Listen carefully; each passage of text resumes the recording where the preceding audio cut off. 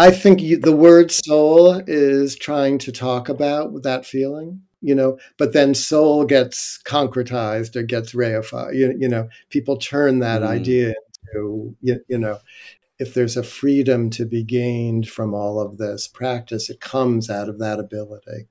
And I was just lucky in that way. I was led very early to the people who I'm still close to and have helped me over the years.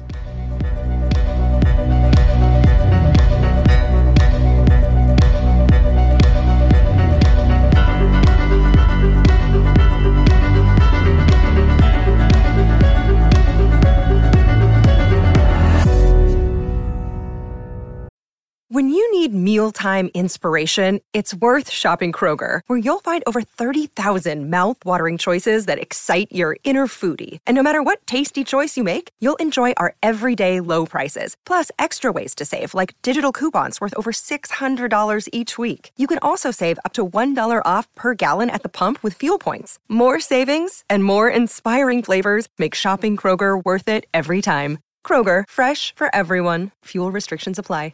Mark, thanks so much Hey, for joining me. How's it going?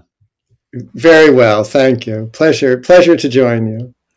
Yeah, no, I've been appreciating your work from afar for a bit, and I think it's quite rare to, just to give people context, to find someone that is so averse in the Western um, practices, in terms of therapy and psychotherapy, but has that intersection within Eastern philosophy and Buddhism. I don't really know anyone that has been able to apply those two things. I'm sure there are, but someone that's as well known and someone that's really talking about it. So it really fascinated me because I've been interested in Buddhism for a while, and it's a practice. They call it like more of like an applied religion, right? So it's something Yeah. that's always been resonating for me. But I would love to know kind of your history of being attracted to Buddhism, because from what I understand, it attracted you while you were doing your practice, right? As a Oh yeah, yeah. Even psychotherapist. before yeah, from when I was Mm, very quite a young man, it attracted me. I always fascinating. think of Buddhism as the most spiritual of the world's psychologies and the most psychological of the world's religions. So I think it was that liminal space between spirituality and psychology that drew me in. I ended up going to medical school to become a psychiatrist because I knew I wanted to be a therapist. But years before deciding to go to medical school and undertaking that whole Western training, I got pulled in by Buddhism. Really, in the first semester of my undergraduate college days, I took an introduction to world religion class, which I, Hmm. had no interest in. But I met a girl who was taking the class, and I decided to follow her into the class. And Like we always do, right? yeah, exactly, A typical. girl is said, yes, love. So she was the vehicle. But the whole first semester was Eastern religion, so it was Hinduism and Buddhism and Taoism and Confucianism and so on. And the Buddhist text that we used, which was the Dhammapada, which is a collection of Buddhist verse meant for householders.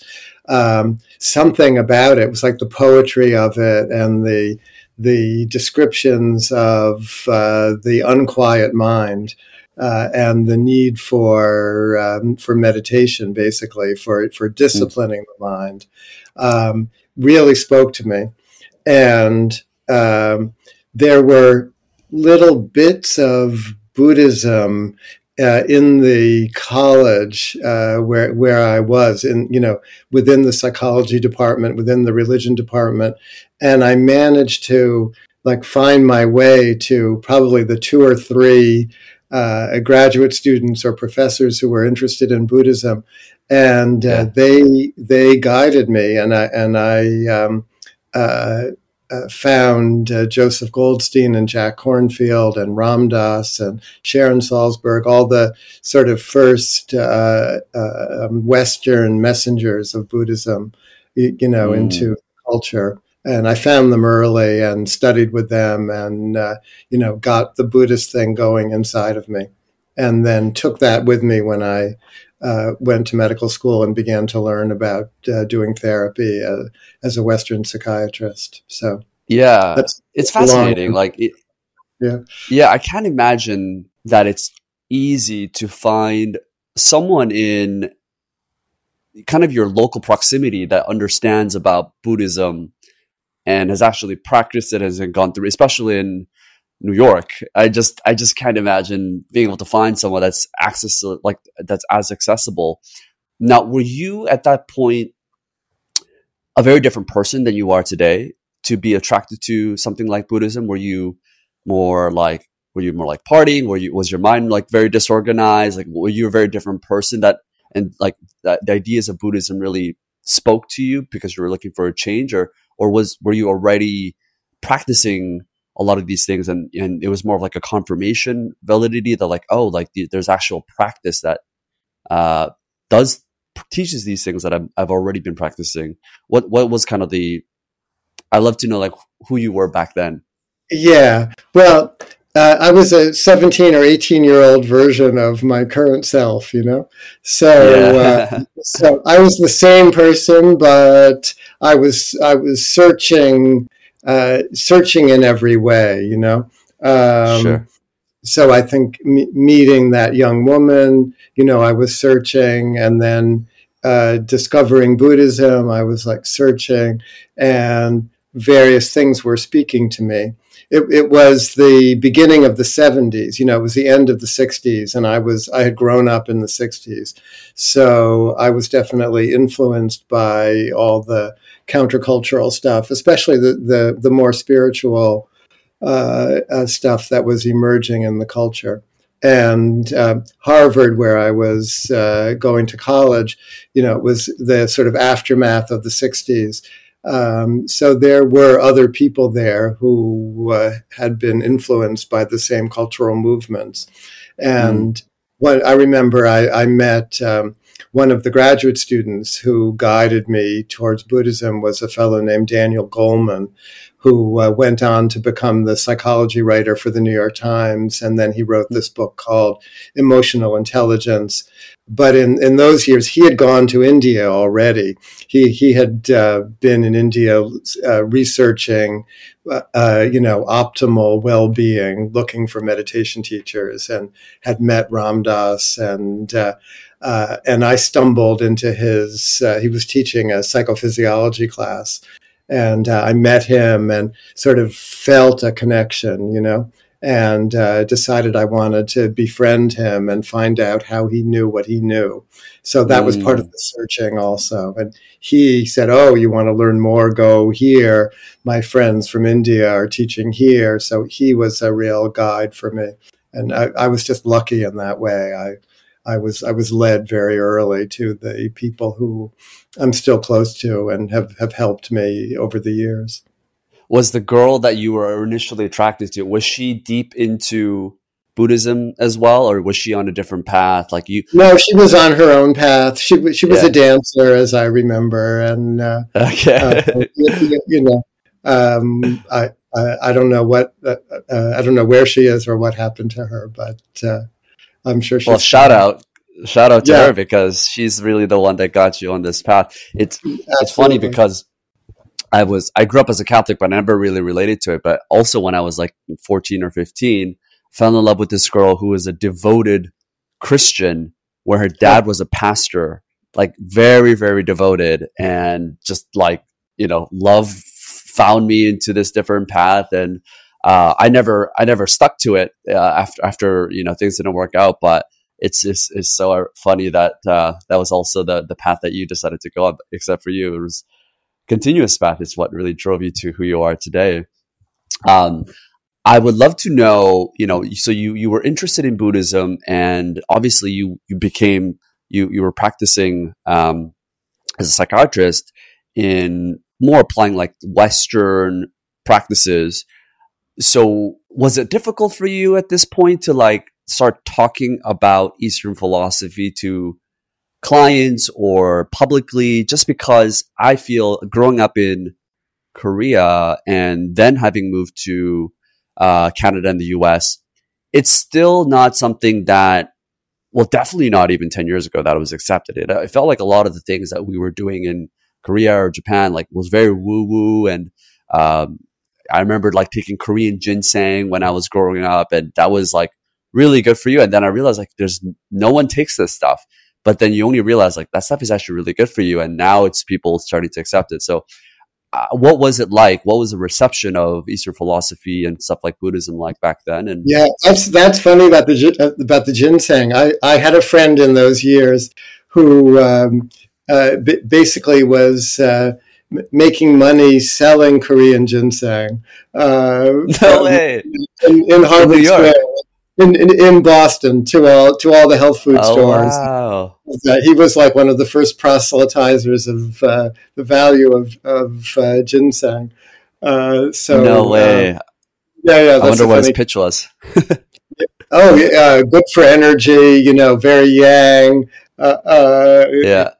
Stimulant kind of thing. Was he Korean or was he? No, he was like American? He was like an herbal hippie, avatar. But he was really into ginseng, chewing it all the time. Oh wow! Root. Yeah, now I'm into it for sure. Yeah. Within my little circle, I found a circle of people interested in Buddhism and mindfulness and meditation retreats and spirituality and so on. So I was very comfortable in that circle. And I remember there was an older psychiatrist who was maybe 30 or something, who was part of a Sufi group. And he advised me when I was... I think I was finishing medical school at that point and moving to New York to begin my training in psychiatry.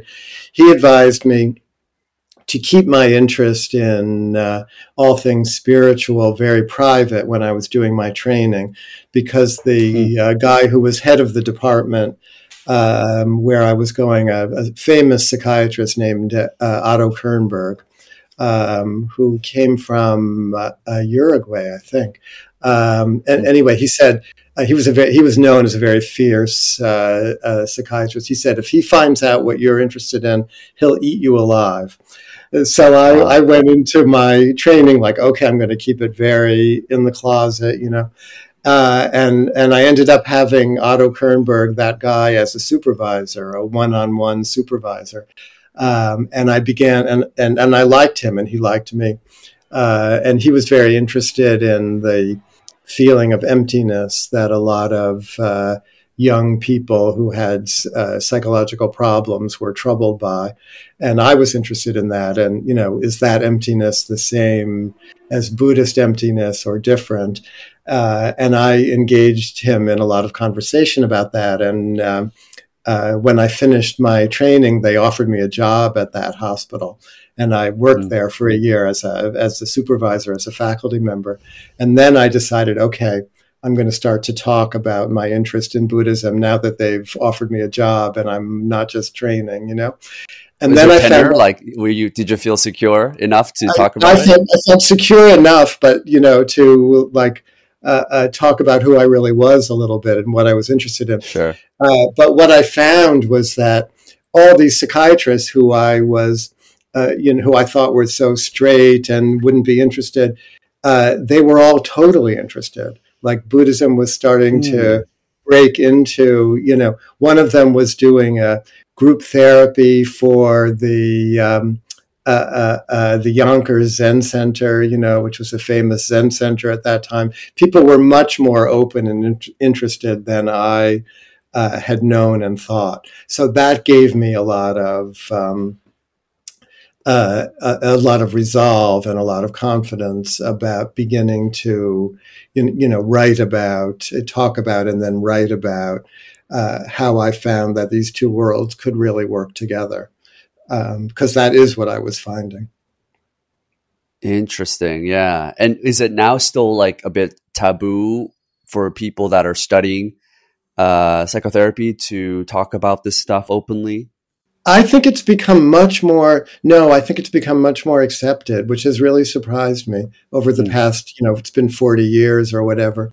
But the way that mindfulness has come into the psychotherapy world, first, there's this thing called dialectical behavioral therapy, which is very influenced by Buddhism.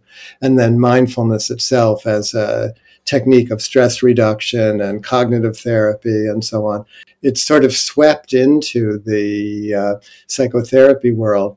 And now a lot of young people who are training want to be mindfulness based psychotherapists, almost to the point of excluding the psychoanalytic, psychodynamic kind of knowledge and background that so helped and influenced me.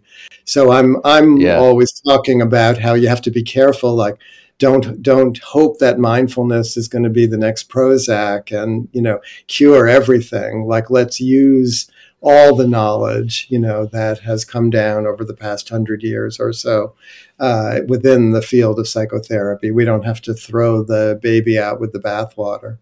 Yeah. I mean, because the thing with, I think what's hard for people to grasp when it comes to mindfulness is number one, is it doesn't feel as tangible, I think, for most people, right? Like, how do you define mindfulness, which we'll get into? How do you apply it in your life?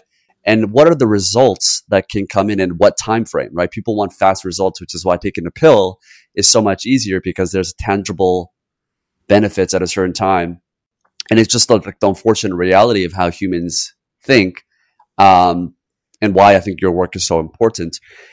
Now, when you got into learning about Buddhism and these Eastern Yeah. practices, what was the gradual steps for you to now start to apply this into your psychiatric clients that are probably more used to receiving the typical like Western practices and the therapies that they're gone to, right? Yeah. Unless it's their Yeah. first time, but yeah. Yeah.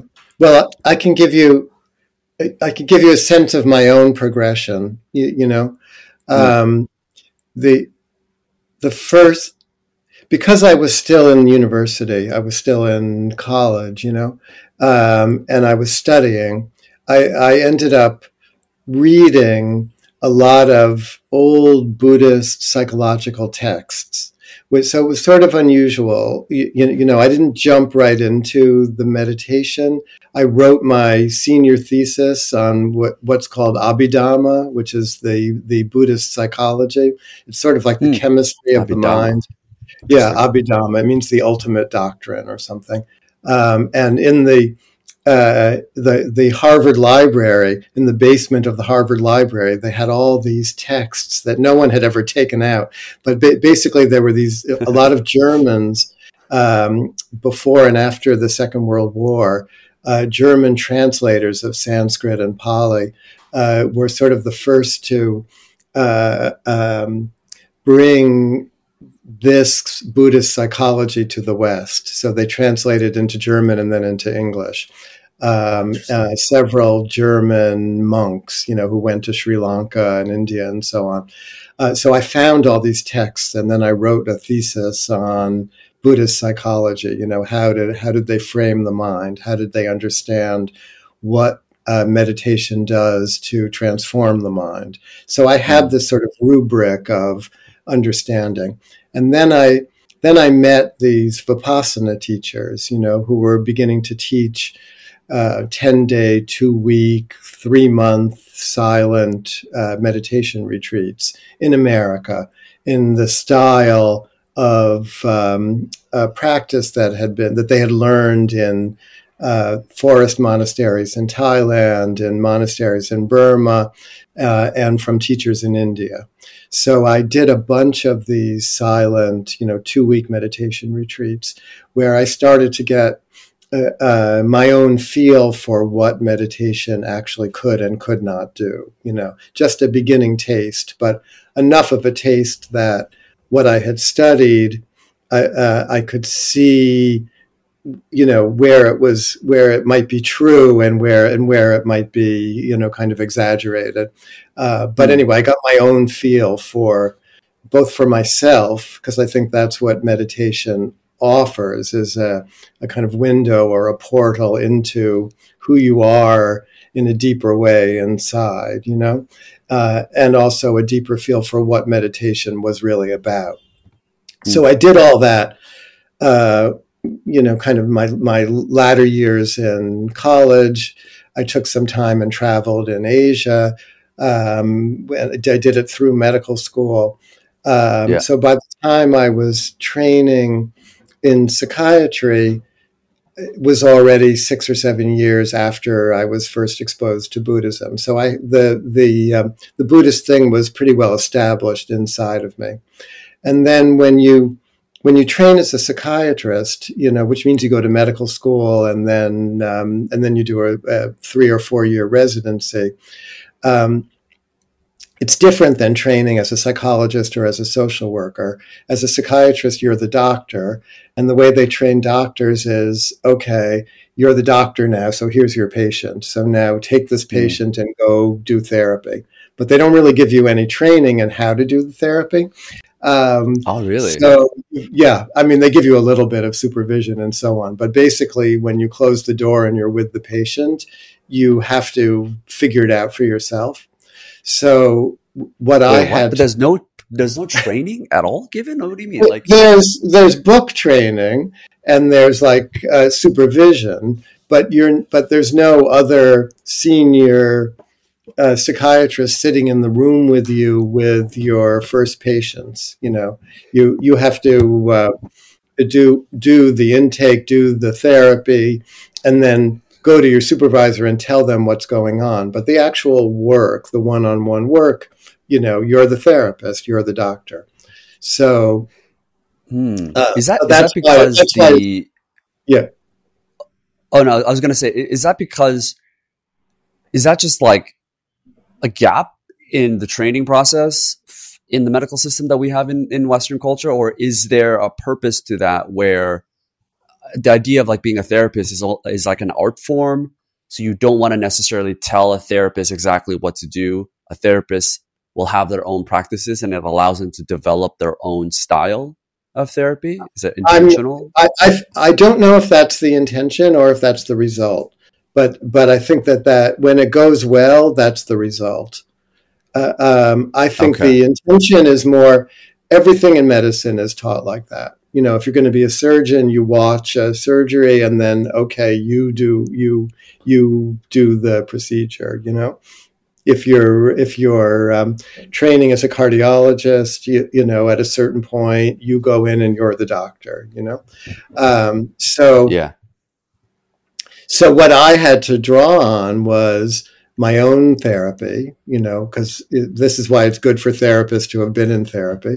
I had the way that my own therapist worked with me, and I had my meditation practice. And I remember thinking with the first patients, I know how to pay attention to my own mind. I've learned that from mindfulness, from Vipassana.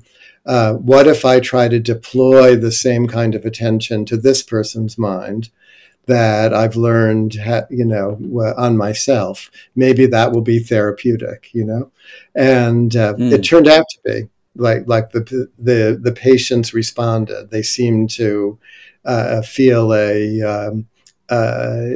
some kind of safety with me. They liked talking to me, and I knew how to listen.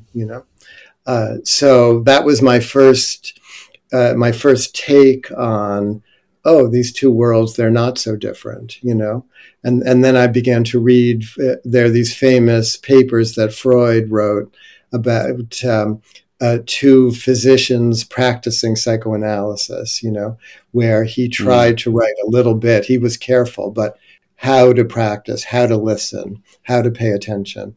And if you read Freud, he said things like, suspend judgment and give impartial attention to everything there is to observe, And if you didn't know that was Freud, you would think that was a Buddhist meditation teacher.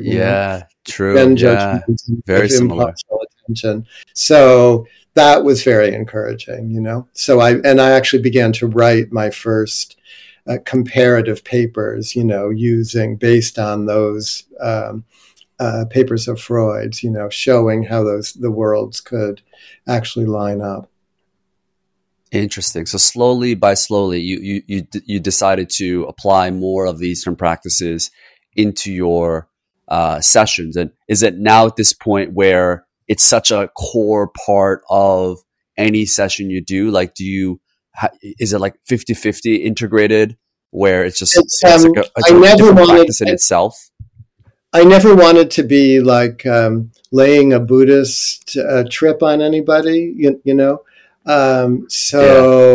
It wasn't like I was, I'm meditating now, or I'm going to teach you to meditate, or we'll meditate together, or, you know, or here's what the Buddha said about the Four Noble Truths or anything. What I decided was that if the meditation was really doing anything for me, you know, if it was making a difference in who I was or how I was as a therapist, it should come through, and it should come through almost invisibly, you know.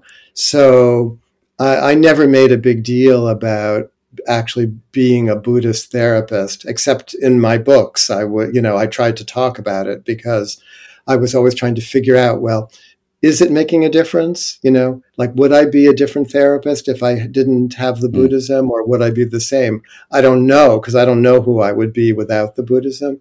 But here's what I can see the Buddhism is helping me with, as I am being really just a traditional therapist.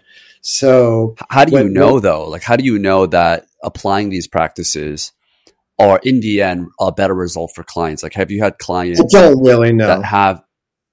You don't really know. Okay. But you could, right? You could, couldn't you have like clients that have practiced traditional Western psychotherapy, but now have come to you that can now resolve issues that maybe they couldn't have with traditional practices?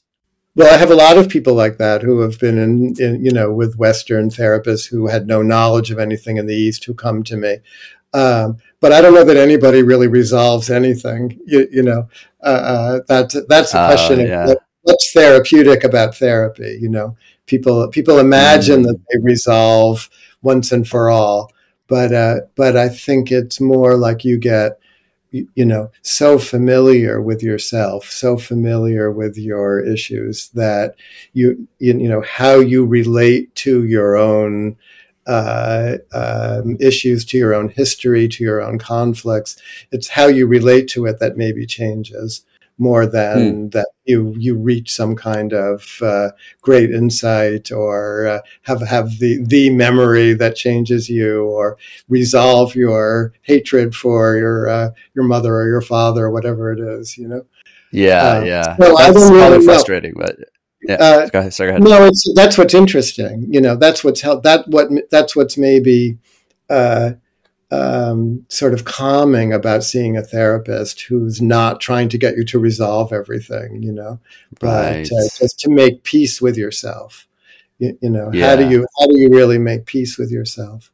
So I tried to show, you know, I wrote this latest book, The Zen of Therapy, which is a year's worth of, you know, randomly selected incidental therapy sessions, you know, trying to show how in the little moments, you know, not the big revelatory moments, should they occur, but in the little moments, maybe how the Buddhist thing is influencing me, but also how therapy works, actually, you know, just in you know, in the moment to moment way that therapy actually happens. So I think maybe I'm trying to dissolve the distinctions between East and West, or Buddhism and psychoanalysis. You know, like we're all just trying to make peace with ourselves. Yeah, you're giving people not what they want, but what they need in many cases, right? A lot of us want just the result, the quick resolvence of all these issues and traumas we have. But you're saying, no, this is actually what you need, which is the beauty of... Or maybe this is actually what you want, you know? Right. Yeah. Really just a rethink. So going back to your point about the Vipassana. So I did a 10-day Vipassana. I did it in Hawaii like Really? 8 years ago. Uh-huh. Didn't know a thing about meditation back then. And it's really what got me into it. It's interesting that they make you do a 10-day meditation retreat first. Like you can't even do a 3-day. They just kind of make you go into the deep end, Really? which Did I you thought do was really interesting. a Goenka style Vipassana retreat? Is that what it was? Yeah, well, I did it through like I registered through Dhamma, DHAMMA.org. Yeah. I can't remember exactly if it was that or not. I don't want to quote the wrong thing, Did but they play tapes um, of the teacher? Did they play this is recordings? what I was gonna. Yeah. Yes. This is what I was gonna say. Is it felt a bit preachy, Yeah. right? And because I didn't know anything about that world, and I come from people knocking on doors with selling Bibles and all that stuff. So like it immediately flagged like, oh, what's going on here? Like, is this like a cult or like I don't know what's happening. And I loved everything else about it. It was just that it felt like they were really trying to um, kind of wrap you into that world a little bit. Yeah. And you don't have to stay for these sessions or anything like that. But I didn't even realize, like, were they teaching you a lot of practices around Buddhism in these retreats? Because I guess I still don't know, and many people may not know the association between Buddhism and meditation. Like people think of it's just kind of like a separate thing, but I'd love to dig into that a little bit more. That retreat that you were on was a particular kind of Vipassana retreat it comes from one tradition that's related but not identical to the kinds of stuff that I've studied. So the preachiness comes, I think, out of a kind of veneration, more Eastern style, but veneration for the teacher who originated that style of teaching. So in a certain way, Goenka. it's preserving this actually quite original and a forceful kind of teaching that this guy Goenka came up with that has influenced a lot of people, but they're preserving. It's done in a traditional style. And I think I'm much more drawn to having to discover, using the basis of the technique, but then having to make it your own.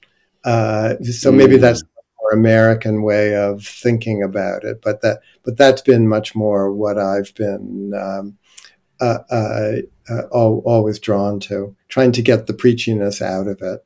But it's a religion, so it's always vulnerable to that whole way of thinking and being. Yeah. I'd love to ask you kind of and pick your brain a little bit about like the core tenets of Buddhism. And Sure. from what I understand, it was really founded like 500, 600 BCE, like before Yeah. Christ.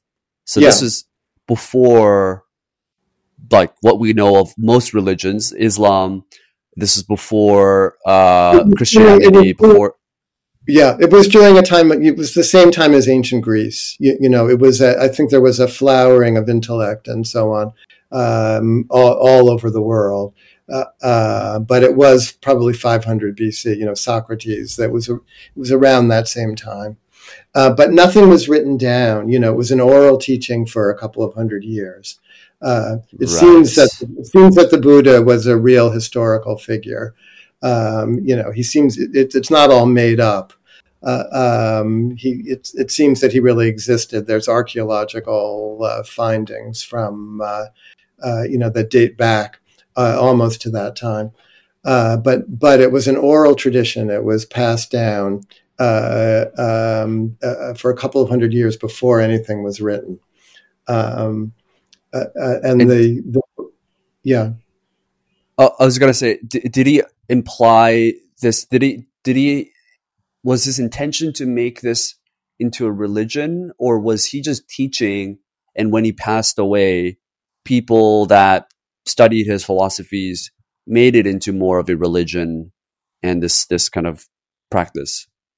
Well, there were already religions. India was already deeply spiritual. There were many schools, philosophical, spiritual, psychological schools.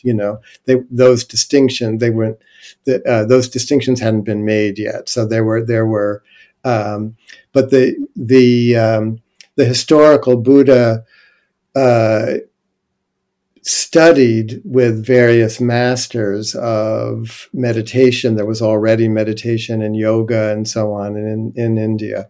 What became Hinduism? There was no Hinduism. There was no Buddhism. There were just these, different traditions, different schools of thought, different teachers in the forests. So it's said that the Buddha studied with like the best of the best spiritual teachers that he could find in northern India, where it's clear that he was raised and grew up, but that he was dissatisfied with what he found. He was looking for some kind of freedom within himself. And he was a very good meditator, and the various teachers that he went to were impressed with him and were like, stay with me, you can take over the ashram, you can be a big teacher. But he was dissatisfied. So he was searching for something that wasn't available from the teachers of his time. So that story is interesting, like what led him to the revelations that ultimately provoked his enlightenment and his first teachings, which were very psychological, his first teachings. But there was a big tradition of ascetic practices in ancient India, also of sort of transcendent meditation practices. So the Buddha he first did what we would call like TM or something, but took it all the way so that he could leave his body and go into very refined, subtle, joyful, ecstatic states. But then when those states were over, sort of like doing ketamine or something, when those states were over, he was back to himself. So there was no liberation. They were just peak experiences, and then there was this whole ascetic tradition where you only ate a tiny bit and you slept on nails and didn't sleep, and sort of drove the passions out of the body, because the passions were considered to be that which bound us to suffering. So the Buddha tried all that.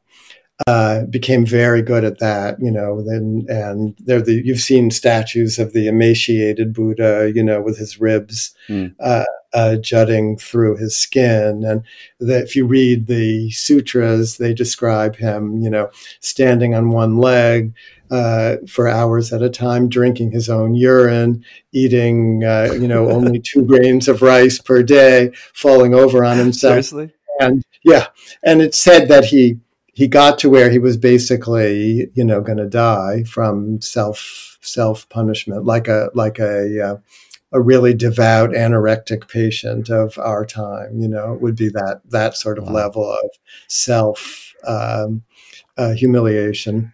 This is all intentional. He did this on purpose. Oh yeah, it was a spiritual practice. There's still, you can see that, in India and Iran and in a lot of Islamic countries. In Christianity, there are strains of that.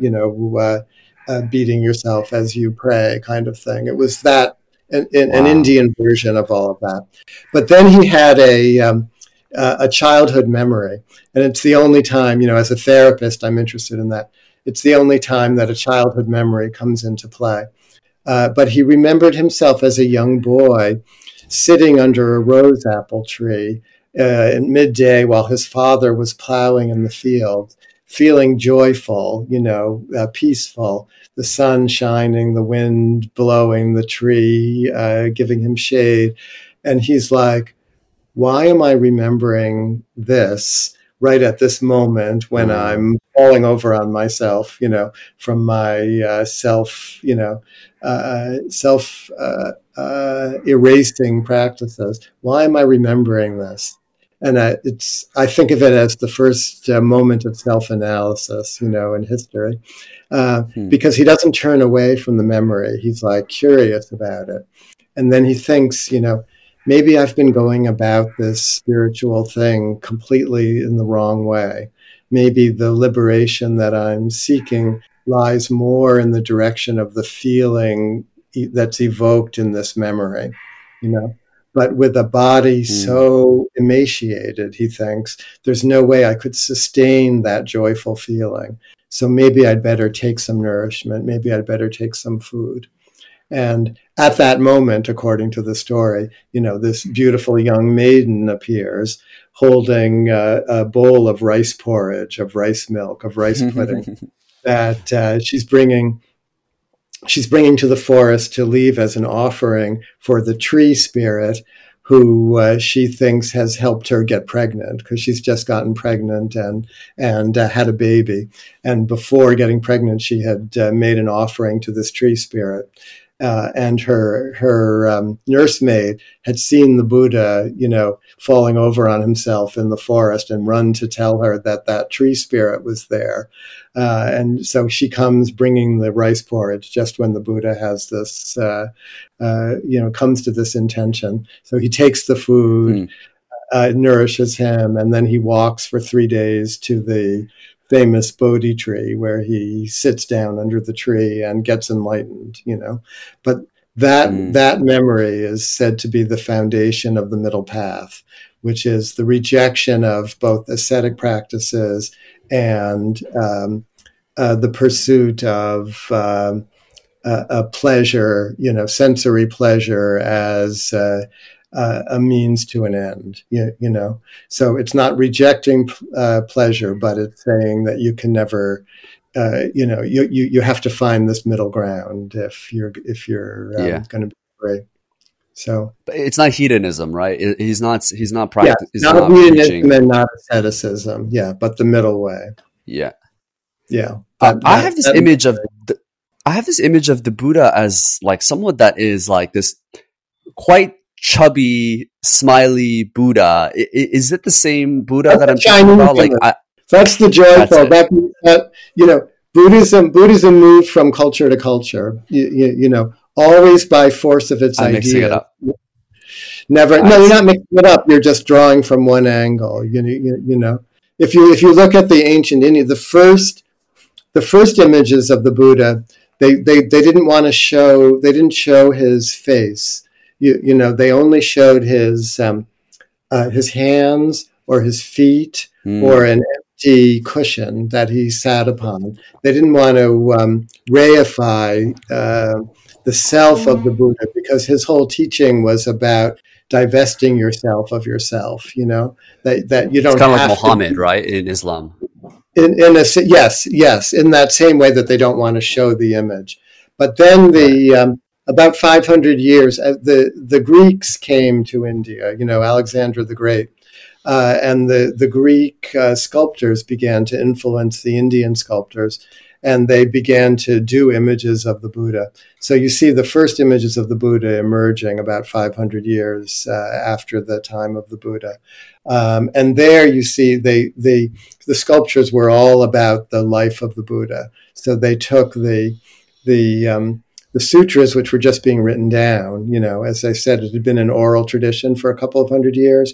Then they started writing it down. So then the life story of the Buddha started being illustrated on temple walls and in rock-cut sculptures and so on.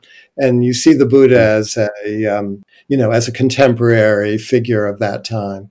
But another 400, 500 years later, Buddhism went to China.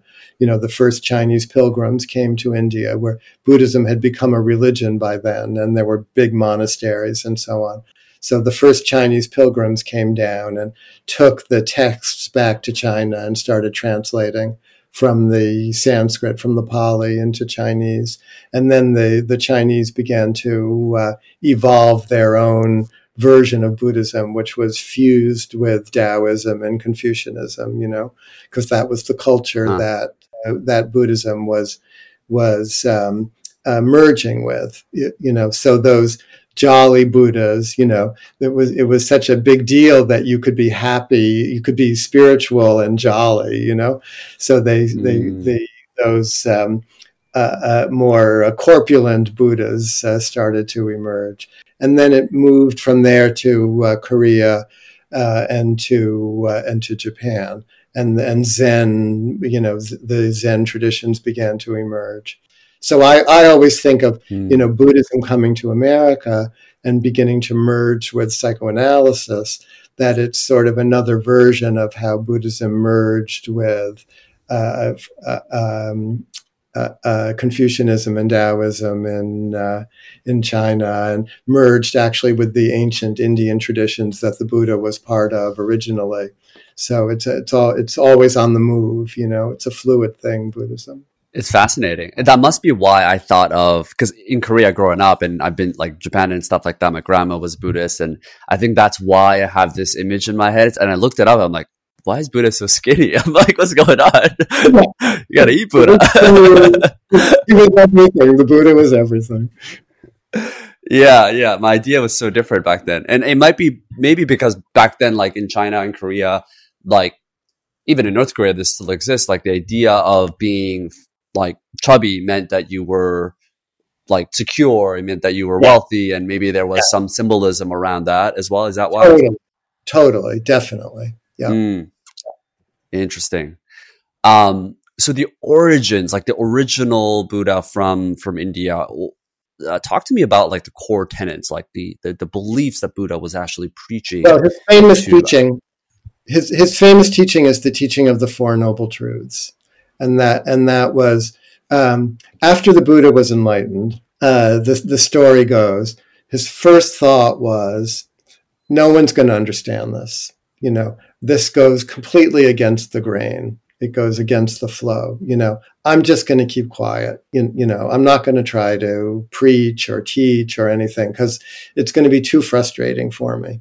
And then it said, Brahma, who was the Indian god, the creator god, but he didn't create the world. He just sort of popped up and the world was there. And he's like, oh, I guess I'm God.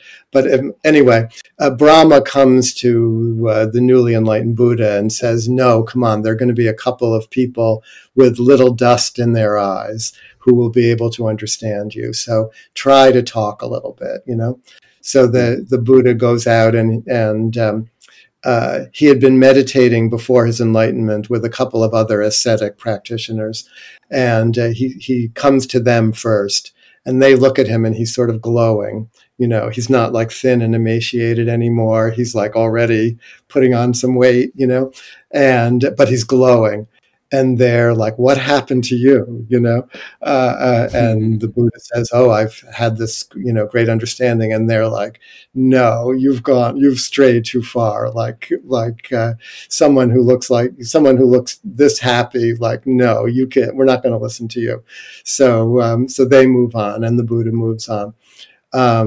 But then a couple of maybe one or two of them, a couple of people start to be turned on by the glow of the Buddha, and he gives his first teachings, and his first teachings are of the Four Noble Truths, and that's the famous teachings of the Buddha.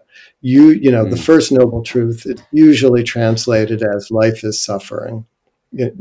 But the actual teaching, he just said one word, and that word was dukkha. And dukkha, it's generally translated as suffering, but it really means, it's not that reduces it too much. It's really a closer translation would be unsatisfactoriness. The Buddha said, life is tinged with a sense of unsatisfactoriness. Dukkha, if you take the word apart, ka is face, like face, and du, it means difficult or hard. So he's saying there's an element in life that's hard to face, and then he lists what that is: old age, illness, death, separation from the loved, being held too close by people that you don't like, closeness with the people you don't love, and separation from the people that you do love. There's this element, even if you live, 80 years, fourscore and whatever, without getting sick, eventually you have to face death. And the shadow of that is hanging over everything. So impermanence, So that's his first noble truth. There's no escape. And we tend to look away. We want to look away from it, but that doesn't work as a strategy, Then it just sneaks up on you, and suddenly you're having a heart attack or something. So the Four Noble Truths, that's the first truth. And he gave these teachings in the form of traditional Indian medicine, where first he describes the illness. So the illness is suffering. The illness is unsatisfactoriness. The illness is dukkha. Then he gives the cause of the illness. So that's the second noble truth. So what's the cause? The cause, it's variously translated as clinging or thirst, or craving.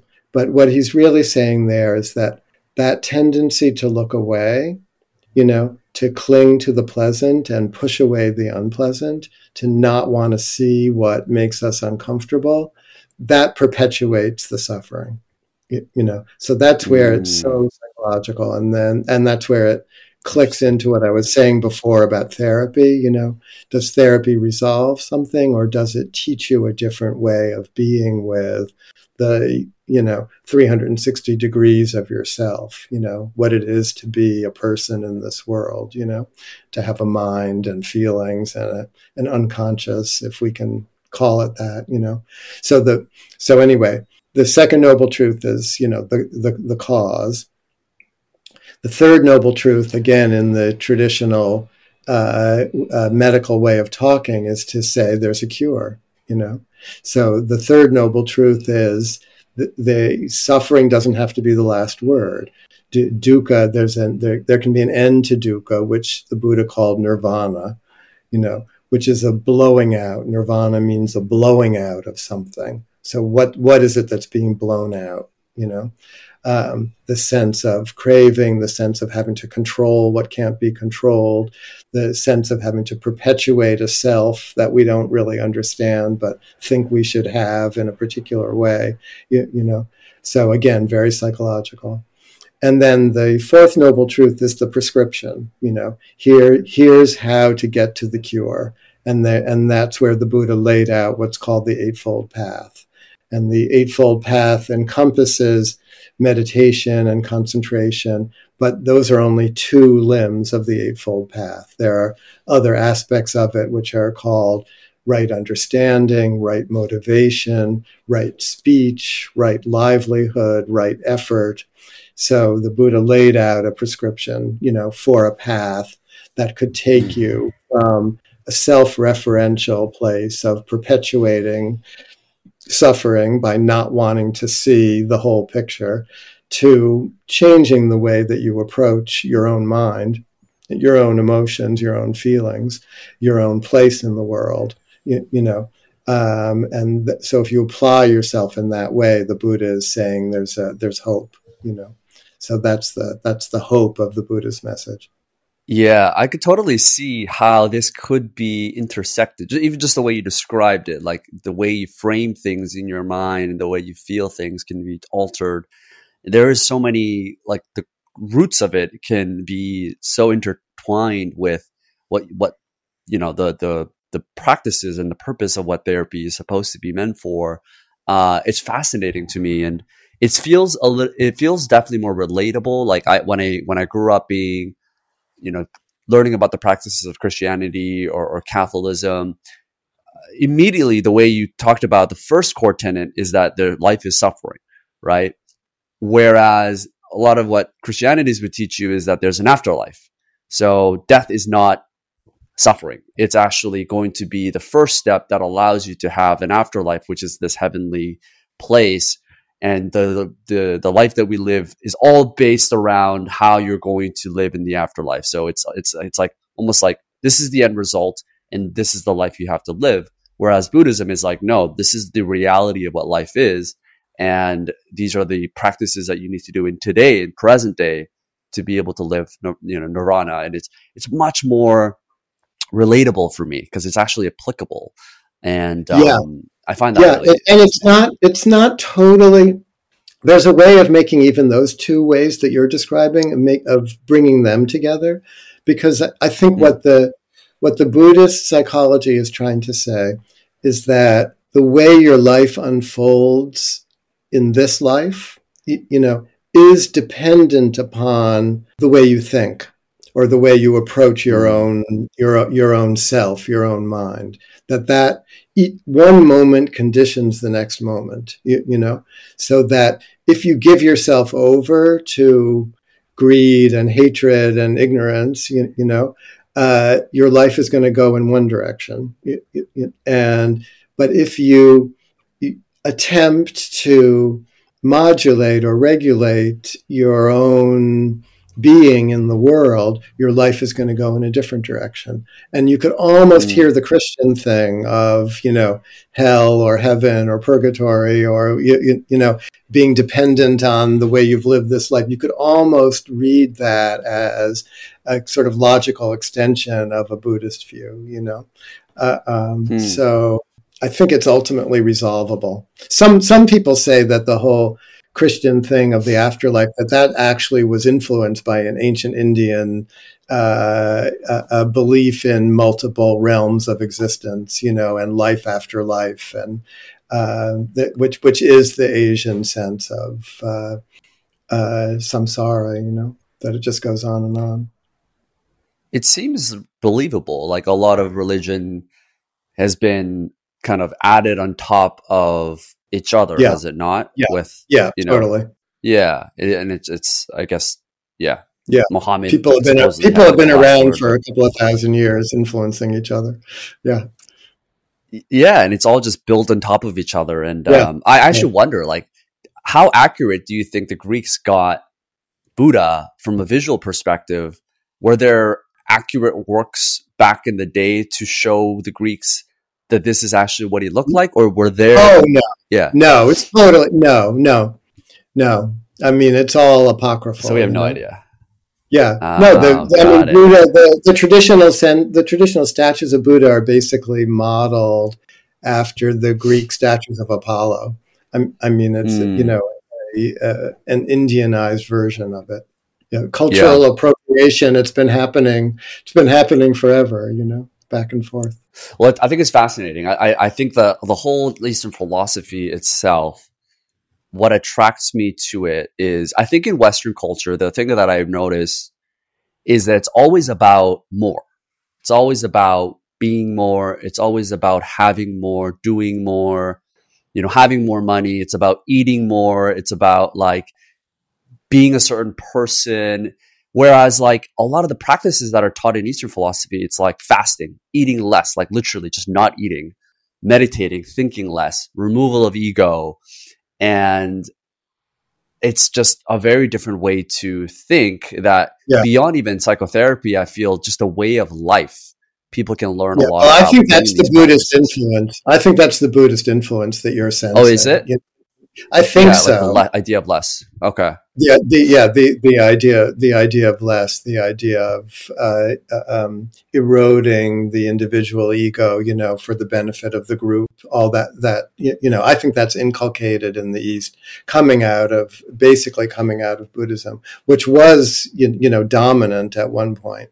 It's interesting to hear you talk about growing up, with your grandmother holding the Buddhist thing. That's the same in Japan. It's the grandmothers, So the interesting thing about being an American exposed to Buddhism is it can sort of start again, like where instead of holding on to the threads of the tradition, the way the grandparents might. Or the way my Jewish grandparents or great grandparents might have, it's like we get to confront the ideas of Buddhism fresh and reinterpret them for better or for worse, but it kind of gives new life to the whole thing. And then it's interesting that feeds back to Korea or, or to Japan, like, or to India, where there's no Buddhism in India, except it got eradicated. Oh, Um, uh, really? yeah, people don't really realize that. Yeah, Oh, the, wow. the Buddhism that went to Tibet. There was a whole Islamic invasion, 1,000 years ago, and the Buddhism at that point had become centered in these big monasteries. It had become institutionalized, and so the monasteries were easy to destroy. So you could just torch them, and burn the books and kill the Oh, monks and wow. whatever. So all the 1,500 years of tradition and knowledge. The texts that had been translated into Chinese already and then into Korean and Japanese, those survived. And various pilgrims from Tibet who had been studying at these monasteries in northern India took what they could and kept it alive for the next 1,000 years in Tibet. So that the Tibetan Buddhism is really medieval Indian Buddhism, but Hmm. it got totally eradicated in India. And only recently, as it's become popular in the West, have indigenous South Indian people rediscovered their roots and begin to study it again. So the whole thing is that's what I was saying about how fluid it Whoa. is. It's a Full real circle. full circle, yeah, or just the impermanence of even of Buddhism. Hmm. And where is it the most practiced today? Like, where in the world is it most people are devout? Well, it's unfortunately, if you look at Burma, which is, has been Buddhist even through the British colonization and so on. Burma, Sri Lanka, Thailand, but and Tibetan, the expatriate community of Tibet. Uh, if you look at what's happened in Burma or even in Sri Lanka, Hmm. it doesn't speak so well for Buddhism, but culturally or politically. But the traditions have survived in those places. Yeah. I like what kind of touching on that point of less and the idea of removal of ego. I Yeah, kind of wanted to touch on this as our last touch point sure. because obviously this is just the belief that I think most people, particularly in the Western society, maybe around the world, just struggle with a lot. And my relationship It's with ego has always been evolving, but it's always something that I struggle with. And I love the way you put this, like we can be at its mercy or we can learn to mold it. And that really resonated with me because yeah, like sometimes you find that certain parts of your ego can serve you. And growing up, I think in some sense, like having this chip on your shoulders or not ever being good enough or, having tiger parents being growing up in Korea, it served me, right? It gave me the grit. It gave me the perseverance to like work harder than everyone else and go the extra 5%, 10% more. That adds up. How do you I'm sure you've had clients that have been in similar situations that are type A personalities, but sure. how do we mold this so that it serves us? We can still have the ambition, we can still have the drive, yet still have that satisfaction, or is that ever possible? Oh, I think it's possible. I mean, I hope that it's possible. The this is the most difficult teaching in Buddhism, but also I think the most helpful, which is the teaching of Mm, selflessness. So or egolessness, or the emptiness of self. Like what are we talking about when we talk about that? What was the Buddha saying? That there's no self. Is that what he's saying? That all the cultivation of the ego, like you're talking about, like which is so necessary to achieve anything in the world, is that just all pointless? Are we just supposed mm, to like leapfrog over that and be nobody? It's really been a puzzle for not just for in this generation as people in the West are trying to understand Buddhism, but all along. It's the most confusing teaching and the most central and important teaching. So uh, I don't know that I understand it in the right way, but I've definitely struggled to understand it for my whole life. And the way I understand it is that the Buddha, for sure, was not saying, just forget about the self altogether. It doesn't exist. It's an illusion. He's not saying that. I don't think. He's saying we all cling to a notion of self, to an idea of what our self is supposed to be, that is not consistent with what the self actually is. So he's saying we're all trying to make the self, or ourselves, we're all trying to make ourselves into something that we can never be, more in control, more a thing, more like a weapon, to take it that far, but more of an entity. We're all trying to make ourselves into more of an entity than we really are. And that in doing that, in imagining like there's a real core Mark inside of me, or a real Sean in you, that in imagining that and trying to achieve that, we are separating ourselves, isolating ourselves, walling ourselves off, from each other and from the world, in a way that becomes toxic, in a way that not only isolates us, but perpetuates our unhappiness. Because then there's like only one little me, even if I think I'm a big me, there's only one little me, and there's 8 billion of you, and so the world becomes a competitive thing with that mindset. But if you start to, the word would be like de-reify, if you start to take apart the entitativeness of the self, if you start to experience yourself as less something, less known, even more liquid, more fluid, without giving up like I'm definitely me. Like there's some markness to me, I would have a really hard time putting my finger on what that is, but certain qualities emerge, that's all fine.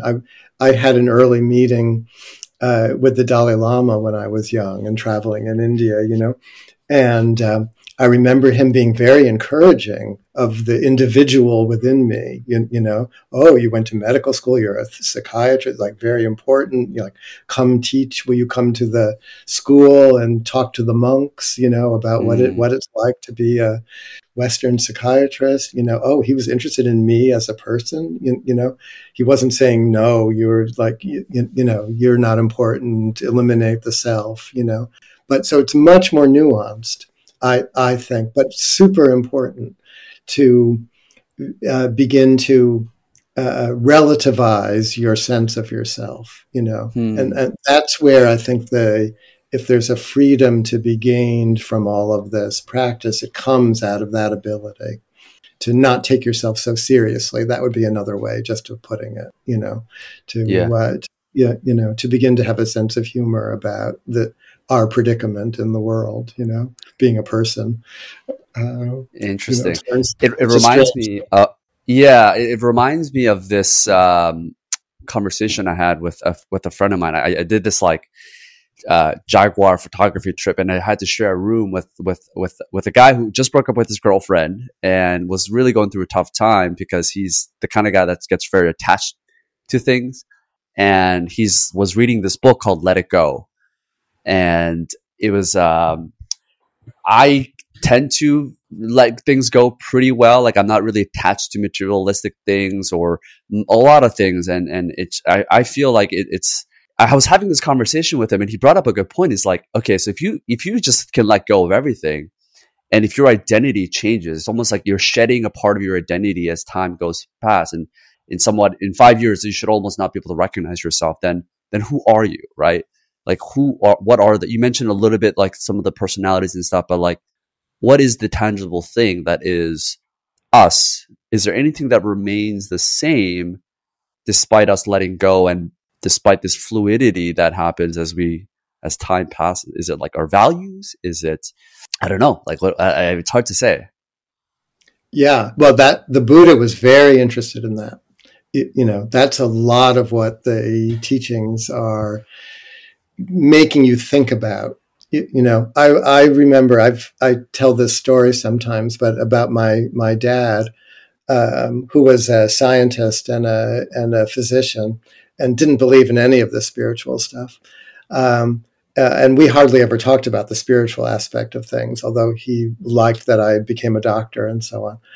But when he was dying, he got a brain tumor, a malignant brain tumor that was on the non-dominant side of his brain. So he knew he had it and everything. Cognitively, he was intact, but he knew that it was going to kill him. And I realized that I had never tried to talk to him about, what I'd learned, if anything, from all this Buddhist stuff, but especially about going into dying and how to use it in death. So I called him up and sort of very tentatively was like, well, we've never talked about this, but do you want to know any of what I think maybe, I've garnered from all this meditation stuff? And he's like, oh, sure, darling, go tell me. And so I tried to talk to him in using non-Buddhist language about just what you're asking about. Like I said, how when you're 20 years old or 40 or 60 or 80, the feeling you have inside yourself about who you are, it hasn't really changed. Like if you close your eyes and feel yourself, like you're you. And that's consistent. But if you try to put your finger on that feeling, it's like very hard. It's almost like it's transparent or invisible. Like it's there, but you can't really find it, but you can sort of feel it. I said what I imagine the Buddhists are saying when it comes to dying is that if you can relax yourself, relax your mind into that kind of invisible feeling where you are who you've always been, but it's not your identity. Obviously, it's not like you're you're Dr. Frank, but that internal feeling, if you can relax your mind into that almost invisible feeling, you can ride that feeling out, as the body falls away, as even the mental constructs fall away. You can ride that feeling out. And there's some relationship between that feeling and what the Buddha calls Buddha nature, which is your inherent self that you're born with, the inherent wisdom that's accumulated. So he was like, okay, that's, I'll try, but that's the best that I've been able to do in terms of talking about what this might all be about. Yeah, that's beautifully said. I think everyone listening can point that out whether you're 30 or whether you're 40, and you can always relate to that inside feeling that you probably had when you were 20, that you still feel now. It's just maybe when you look at yourself in the mirror or the way you think is a little different, but that's not you. It's that feeling. Yeah. And I guess things even like meditation. Even as a child, we have it, and when you dream, it's like, who are you when you're dreaming? You're sort of dreaming from that place, I think. Yeah. What is that though? Is that like our soul? Is that like, well, you could call it yeah. No, go ahead. I think the word soul is trying to talk about that feeling, but then soul gets concretized or gets reified. People turn that idea into something that, I don't know that we have to do that, but yes, you could think about it as that might be your soul. Yeah. I think this is a great point to end on, to leave something people to think about, because I don't think it's a conversation you and I can have that we can resolve this, but I think it's one of those ending points that can get people to think after this episode. So I think it's a great ending point here. But no, I really appreciate this conversation with you, Mark. And it got me thinking in so many different ways, reflected back to my childhood and even my grandma and hopefully it did the same for other people as well. I want people to know about your work and where you are sharing your information. Obviously, you've got the two books that I really resonate well with is Advice Not Given, The Zen of Therapy, which is the newest one that you have, which we'll link below as well. Are there any other works that you want to share and where people can find you online? Sure. I mean, I've written a bunch of books, all of them trying to talk about this interface. The first one was called Thoughts Without a Thinker, a psychotherapy from a Buddhist perspective. That was, 25 years ago now. And then the next one was called Going to Pieces Without Falling Apart. And I think those two books also are good introductions to how I've tried to think about things. But the latest one I'm proud of because I tried to bring the everyday life of being a psychotherapist in out from behind the curtains, from behind the closed doors, and show it's just another aspect of life. So beautiful. Well, we'll link that down. And once again, I really appreciate you, Mark, for coming on and sharing your wisdom. Yeah, it's a pleasure. All right. See you guys.